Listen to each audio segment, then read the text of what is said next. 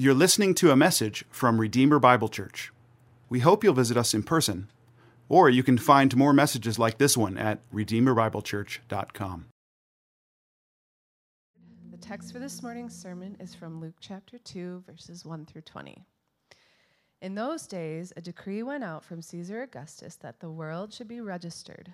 This was the first registration when Quirinius was governor of Syria.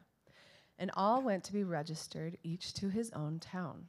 And Joseph also went up from Galilee, from the town of Nazareth to Judea, to the city of David, which is called Bethlehem, because he was of the house and lineage of David, to be registered with Mary, his betrothed, who was with child. And while they were there, the time came for her to give birth. And she gave birth to her firstborn son, and wrapped him in swaddling cloths, and laid him in a manger, because there was no place for them in the inn. And in the same region there were shepherds out in the field, keeping watch over their flock by night.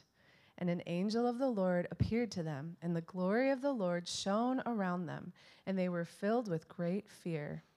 And the angel said to them, "Fear not, for behold, I bring you good news of great joy that will be for all people.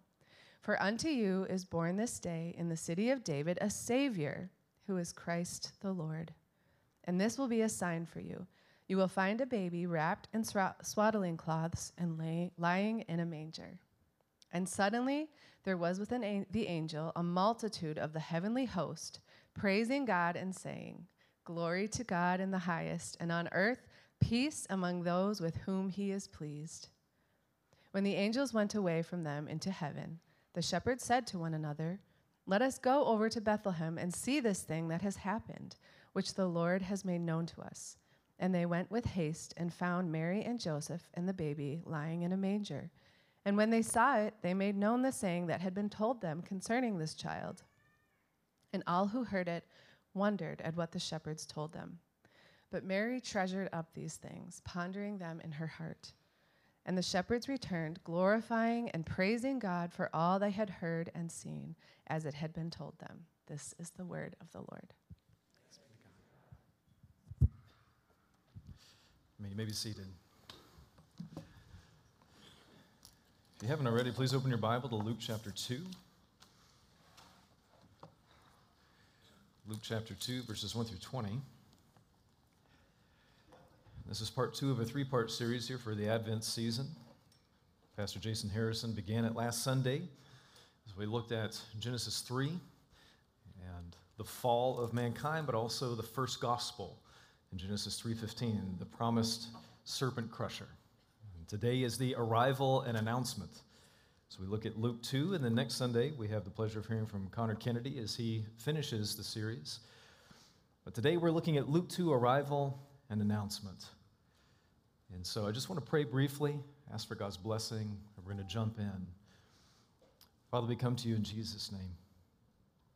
And Lord, I pray that the familiarity of this passage would not be too familiar. We would not fail to marvel at what we see here. Lord, this is not a Christmas passage only. This passage could and should be preached in July as we marvel over the coming of the long-awaited Redeemer. Lord, I pray for any of your people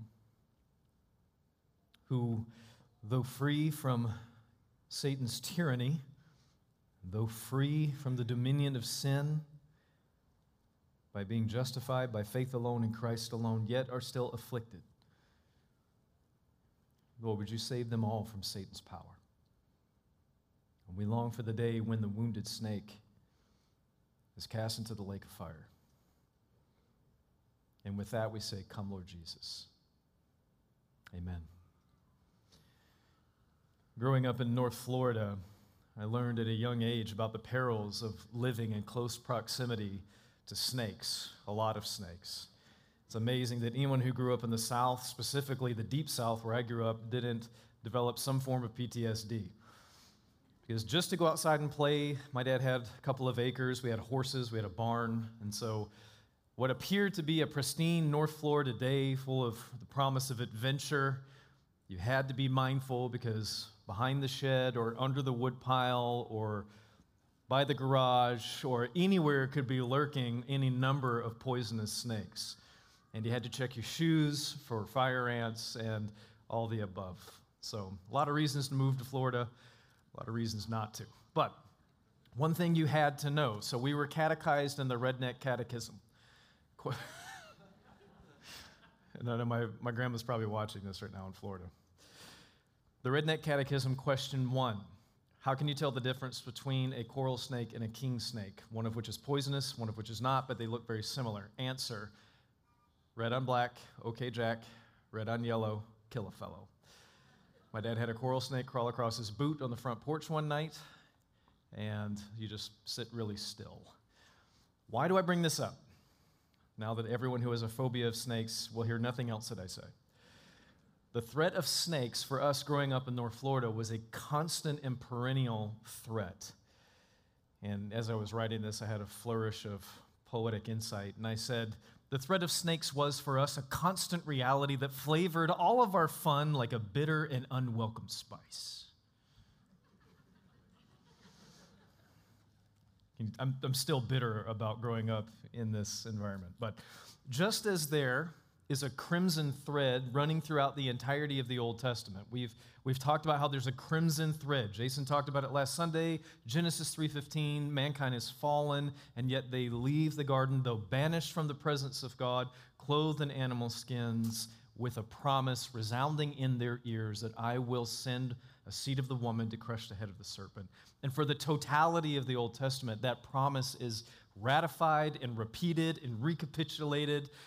And all through the sin of Israel and all the ups and downs, there is the promise of the coming Redeemer. It's not Moses, it's not David, but he is coming. But as there is a crimson thread running throughout the Old Testament, there's also something else that lurks in the corners of human history after Genesis 3. As the story of redemption unfolds, we find evidence of the presence of the serpent. Just as you can find old snake skins. If you grew up in North Florida, you don't walk out and see snakes everywhere, but you see evidence of them. You can see their tracks in the sand. Certain times of year, you find snake skins in the yard. Just subtle reminders that they are unseen, but they are present. And just as you can find old snake skins in your yard, you can find evidence in the Old Testament of the presence of the serpent. What do you mean, Aaron? Quick review. Job 1:6, Satan afflicts Job. Now there was a day when the sons of God came to present themselves before the Lord, and Satan also came among them. Satan tempts David in 2 Chronicles 21. Then Satan stood against Israel and incited David to number Israel. Satan accused Joshua in Zechariah 3:1. Then he showed me Joshua, the high priest, standing before the angel of the Lord, and Satan standing at his right hand to accuse him. Interesting, somewhat cryptic passage in Jude 9 tells us that Satan argued with the angel Michael over the body of Moses. Jude 9 tells us, but when the archangel Michael, contending with the devil, was disputing about the body of Moses. Idol worship throughout the entire Old Testament was directly linked to satanic and demonic activity. In Deuteronomy 32:16, it says, they stirred him to jealousy with strange gods. With abominations, they provoked him to anger. They sacrificed to demons that were no gods, to gods they have never known, to new gods that had come recently, whom your fathers had never dreaded. My family and I were watching the Nativity movie, came out a few years ago. And as I was watching the scene, and they try to make it family friendly, but it's hard to clean up infanticide. And they were showing the scene where Herod gives the edict to slaughter all the male children 2 and under. And as a father of 4 boys, I thought, this has to be demonically influenced. Although Herod is culpable for what he did, you can hear the hiss of the serpent from the garden throughout human history. You think, wow, great Christmas message. Last Sunday, Jason Harrison said this, quote, "It is to our peril if we ignore the truth about Satan's temptations. Satan tempts people today. We are not just wrestling against flesh and sin. Peter says, be sober-minded, be watchful. Your adversary, the devil, prowls around like a roaring lion seeking someone to devour." 1 Peter 5:8. As we come to Luke chapter 2, we see a lot more than a cute Christmas story. A lot more. The arrival and the announcement of Christ was surrounded with supernatural occurrences. Let me just go back to Luke 1 and read into it. There are myriad supernatural occurrences happening here. And that's good news because we face a supernatural enemy. This is what was burdening my heart. Christians in the West often adopt a naturalistic worldview rather than a supernatural worldview. And if we do that, we run the risk of dulling the edge of the Christmas story, a highly supernatural occurrence. And on a personal level, as one who bears innumerable fang marks and scars on his body, his soul, and his mind, I delight to see the archenemy, the accuser of the brethren, the tempter and hater of my kinsmen. I delight to see him coil up in fear.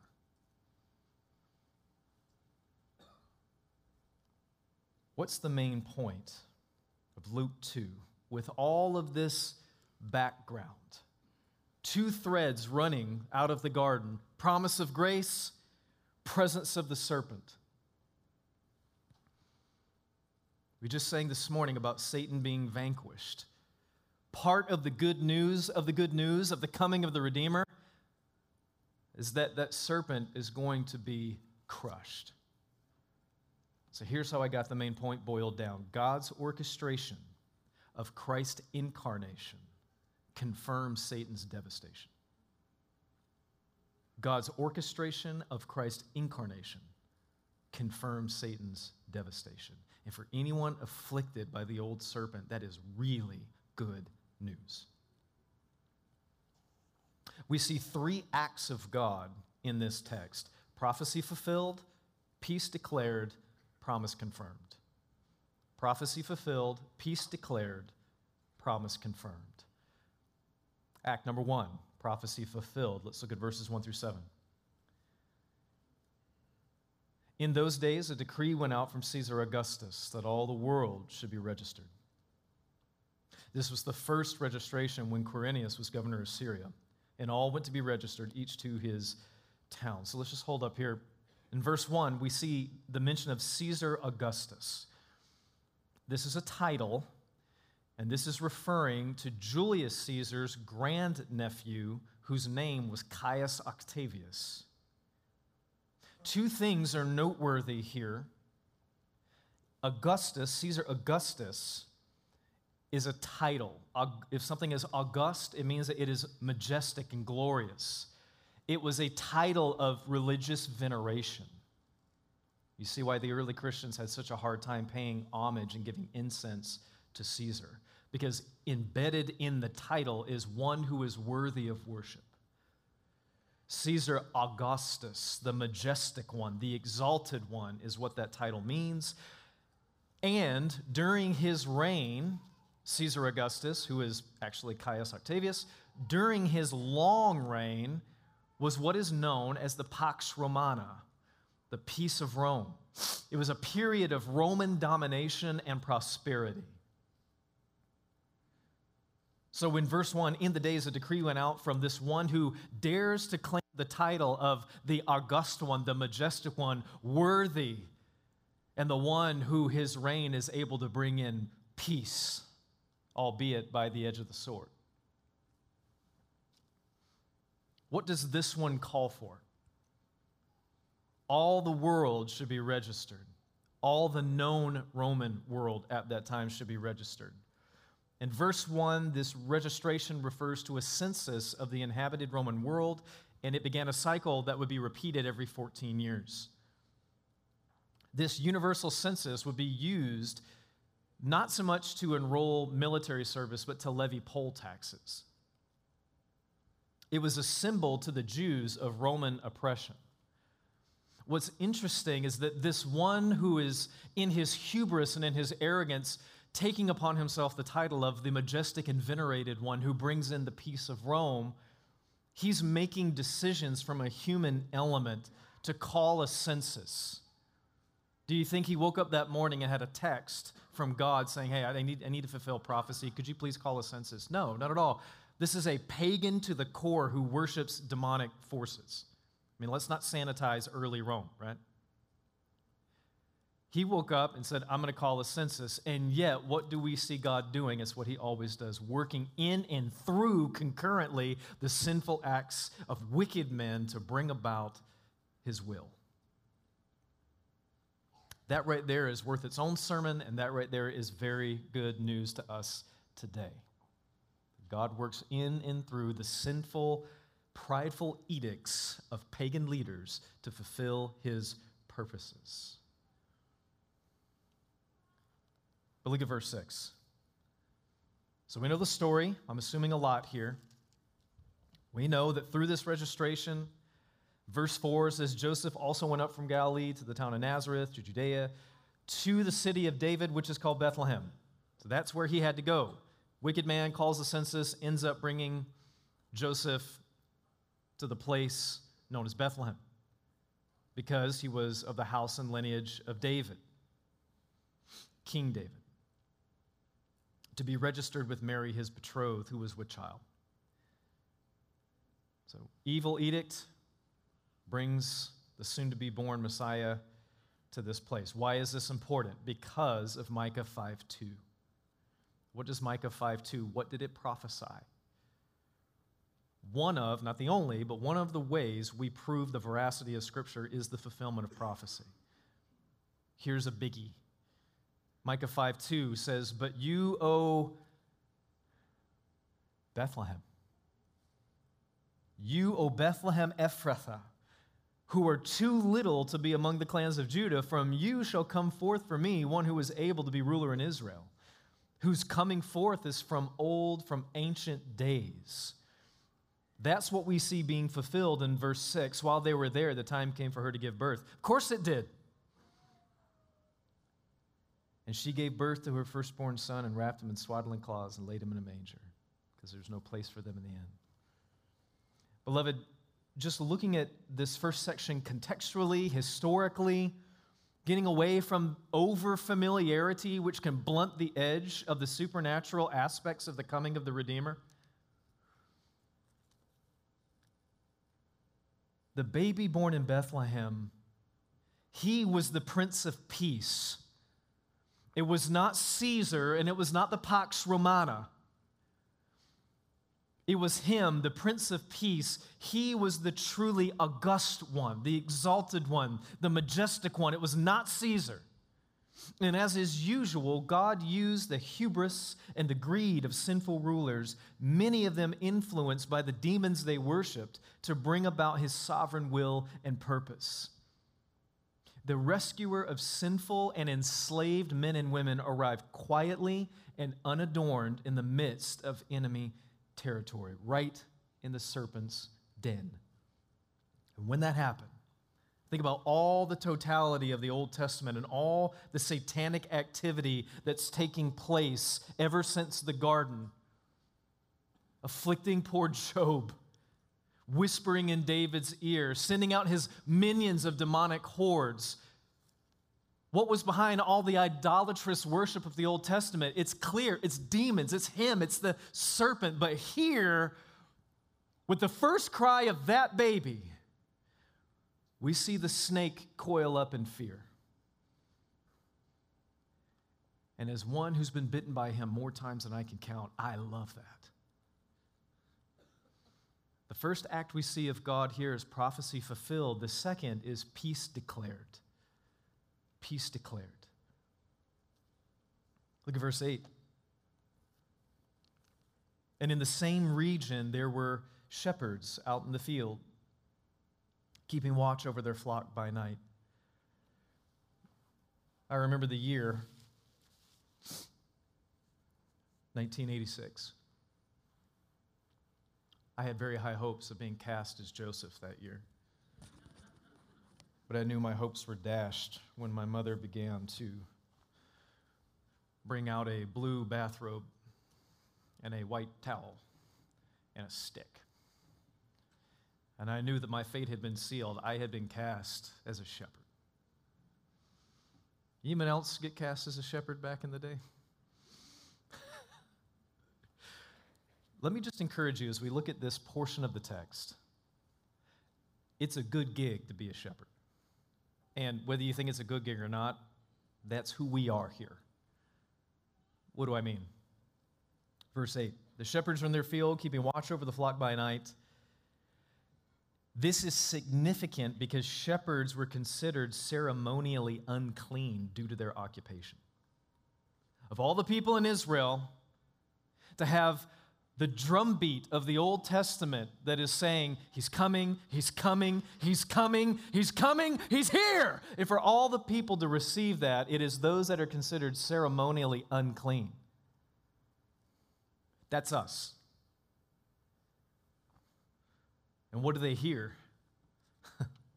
Look at verse 9. An angel of the Lord appeared to them, the unclean ones, and the glory of the Lord shone around them, and they were filled with great fear. That's not surprising.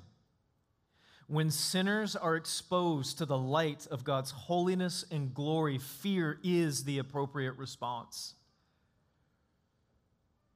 And this is what makes the angel's announcement such good news. What do they say to them? Don't forget, angels have showed up in the Old Testament to slaughter and to burn cities, okay? And here are sinful, unclean men. What's going to be said to them? Look at 10. And the angel said to them, fear not. Everyone breathe a sigh of relief. Angels are not cute. They are mega intimidating. And the angel says, fear not. Why? For behold, I bring you, look at those two words right there. What do you bring, an angel? Good news. What's another word for good news? Gospel. I bring you unclean, outcast gospel of great joy that will be for all people. Look at verse 11. For unto you who are enslaved to the tyranny of the serpent, you whose veins flow with the venom of your father, the devil, to you, not to the leaders, not to the upper echelon, but to the unclean, to the ones who know they're sick, to you is coming what? In the city of David, a Savior who is Christ the Lord. That's good news. The shepherds like us were indeed unclean. Everything that Paul says in Ephesians 2 was true of the shepherds, and it's true of us. In Ephesians 2, Paul says, as for you, you were dead in your transgressions and sins in which you used to live.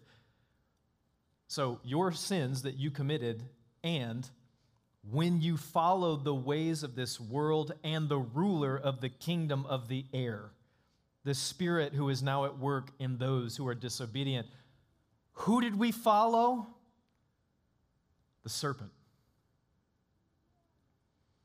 All of us also lived among them at one time, gratifying the cravings of our flesh and following its desires and thoughts. Like the rest, Paul says, we, like the shepherds, were by nature deserving of wrath, but because of his great love for us, God, who is rich in mercy, made us alive with Christ, even when we were dead in our transgressions. It is by grace you have been saved. And that's exactly what they declare. Verse 11, what do these unclean, serpent-following shepherds hear?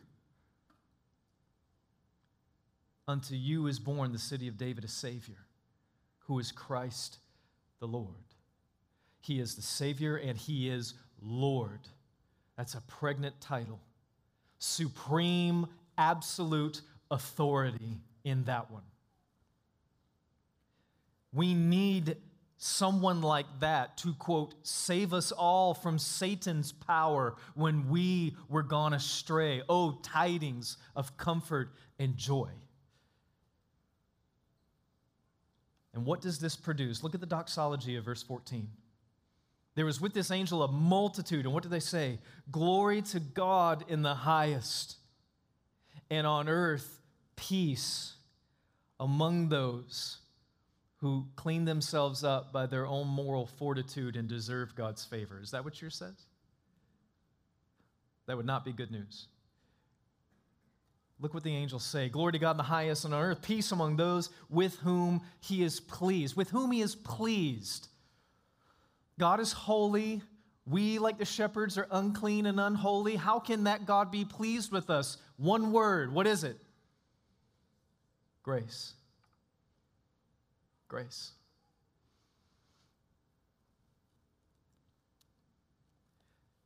The Romans thought that the Pax Romana gave them peace. Pagan religions taught that paying homage to nature or straight to demons would bring peace. Sinners today think that they have peace with God because they are good people. And the old serpent loves that kind of deception. There is only one way to true peace, and it is found in John 14:6. Jesus said, I am the way, the truth, and the life. No one comes to the Father except through me. And with the announcement to the unclean shepherds, that serpent that's been slithering through the pages of our Old Testament, who's been afflicting the people of God, who's been deceiving the nations. I mean, Molech. Think of all the filth flowing through the Old Testament. Now, with this announcement, he begins to coil around himself and rattle his tail. Did the demons not come when Christ was walking the earth? And what did they say? We know who you are, Son of God. Are you here to destroy us before the time? I love to see the enemy of my soul and the hater of my kinsmen fearful.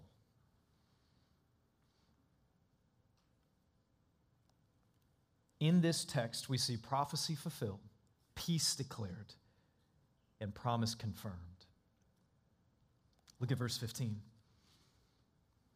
When the angels went away from them, the shepherds, into heaven, the shepherds said to one another, let us go over to Bethlehem and see this thing that has happened, which the Lord has made known to us. When it says, which the Lord has made known to us, it's implying promise. And look at what it says here in verse 16. And they went with haste and found Mary and Joseph and the baby lying in a manger. And as I was just meditating on that, they went with haste. I mean, their adrenaline's pumping, kind of just had a big moment, an existential moment, right? But maybe these unclean shepherds weren't so ignorant after all.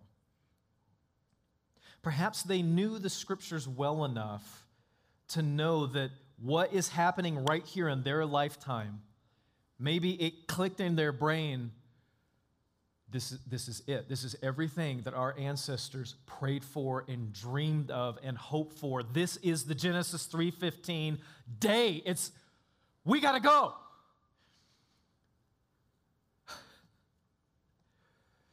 I think maybe they knew something that this promise that was made so many centuries ago is happening. That may be a thing called ontological shock.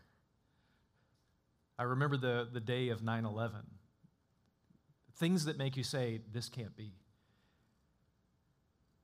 Could it be that they're running with haste because this is a form of ontological shock, that all the promises that maybe they memorized as young Jewish men just exploded in their brain and they said, this is it.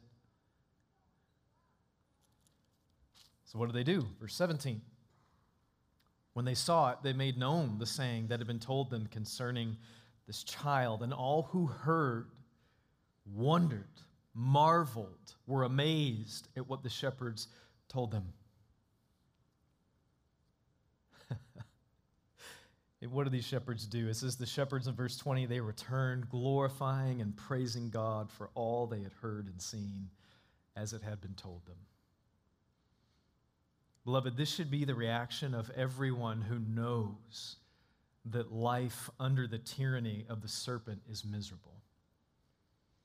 Everyone whose legs are weary from dancing to the tune of Satan's flute should rejoice to know that the serpent crusher has arrived. Do you see what happens to these shepherds? Unclean, outcast, boom. I come to you, don't be afraid, because I come bringing grace. I bring the gospel of grace to you.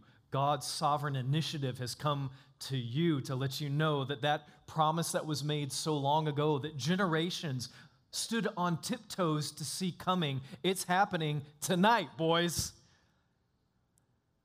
And he's well pleased to tell you, what do graced sinners do when they realize the weight of the gospel? It says they went and told people. The shepherds became probably the first evangelist in some prototypical sense. That's what happens when sinners taste forgiveness, when sinners who they know that they are poisoned by the serpent and yet in Christ find healing. It says they went with haste and they told everybody.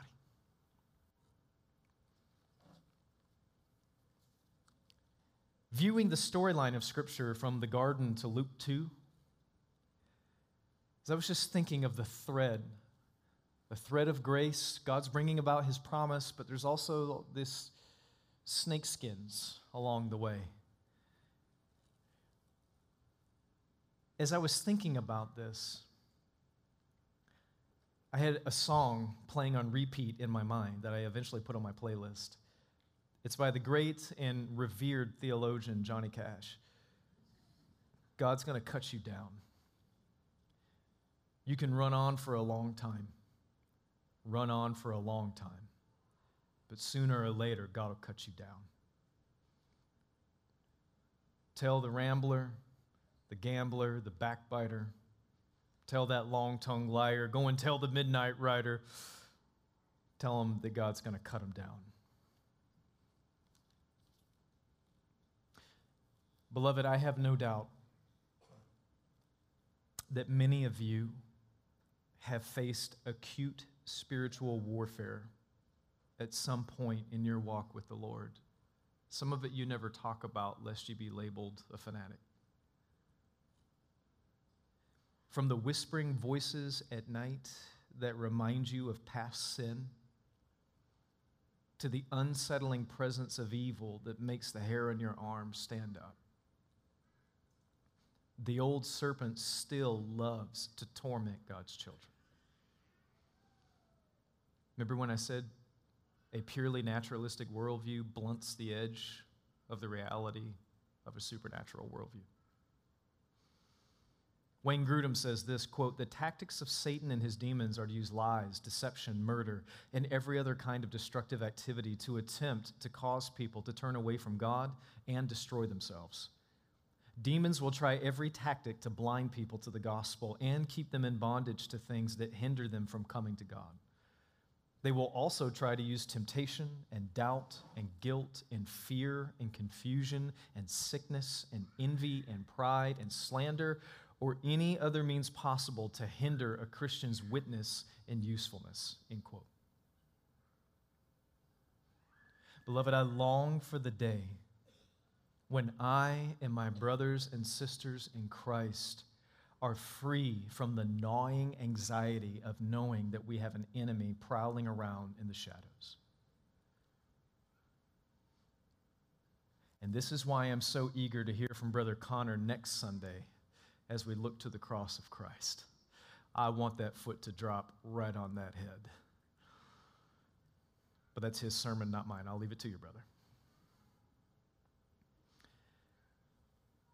You know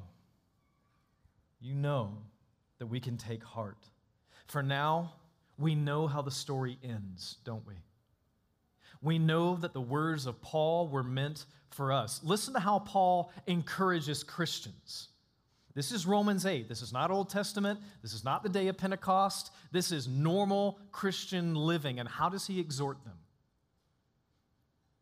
Paul says this in Romans 8, 38 and 39. He says, "For I am sure that neither death nor life nor" what? "Angels or rulers." What's that? Demons. "Nor angels, nor rulers, nor things present, nor things to come, nor powers, nor height, nor depth, nor anything else in all creation will be able to separate us from the love of God in Christ Jesus our Lord." That serpent that still crawls around has been conquered, cannot separate God's people. Though he may afflict, because of what we sing about at Christmas, the coming of this babe, it is so much more than a glow mold nativity set in somebody's yard. If you have one, God bless you, that's fine. But if that's where we go, like, oh, it's Christmas time, that's what we do, think about the cosmic, universal, theological implications of what it means to say joy to the world. The Savior is here. From what? Sin and Satan's tyranny, something that the Reformers wrote about a lot. If you are not united to Jesus Christ by faith, hear me. This serpent is your master. In John 8:44, Jesus says to the religious leaders, "You are of your father, the devil, and your will is to do your father's desires. He was a murderer from the beginning and does not stand in the truth, because there's no truth in him. When he lies, he speaks out of his own character, for he's a liar and the father of lies." Friend, if you are not in Christ by faith, that you have repented from your sin, come to him with empty hands and said, "Lord Jesus, Lord, supreme authority, forgive me, save me.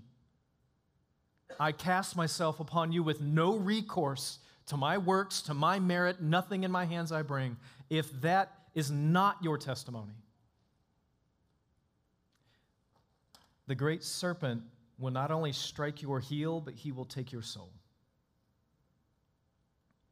And he will take it to everlasting torment with himself. He hates you. He will not give any quarter. You will find no mercy with this taskmaster. So I urge you, come to Christ now. Come find safety in him now. There is only one name that the demons fear. It is not Paul. And it is not yours. It is Jesus. Come to him, and you will find him to be a wonderful master. It is easy to obey and follow one who gave his life for you. Humanity's only hope at Christmas and every other day of the year is the promised snake crusher, Jesus Christ. Only by faith in him can we sing these words. "No more let sins and sorrows grow, nor thorns infest the ground. He comes to make his blessings flow far as the curse is found." Joy to the world. I think a good candidate for another Christmas song is not Johnny Cash, but it's this. "And though this world with devils filled should threaten to undo us, we will not fear, for God has willed his truth to triumph through us. The prince of darkness grim, we tremble not for him.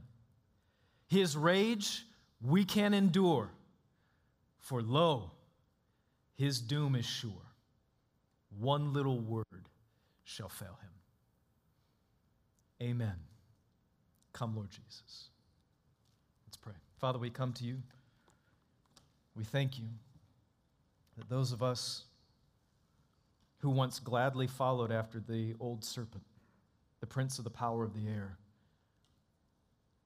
you came and burst into our lives like you did those shepherds. You came to seek and save the lost. We were not looking for you. There's only one seeker. But we thank you for this gospel of good news with those whom are pleased, this gospel of grace, that by faith in Christ we are taken out of the realm of Adam, taken out from underneath the bondage to Satan. The prince of the power of the air is no match for the Prince of Peace and the Lord of the universe. And by our affiliation with this one, we are declared righteous. If this wounded snake comes and whispers in the ears of my kinsmen, my brothers and sisters, reminding them of old sins, reminding them of their failure, tempting them to doubt, tempting them to self-destruction, Lord, I pray that the songs that we have sung and the promises of your word and the glory of Christ would eclipse and overshadow and drown out any of the hissings of this angry but fearful snake. And Lord, we long for the day. We long for the day when this fearful snake, coiled and ready to strike, is thrown into the lake of fire. Lo, his doom is sure. May we all be partakers in the victory of Christ, the snake crusher. In his name, amen.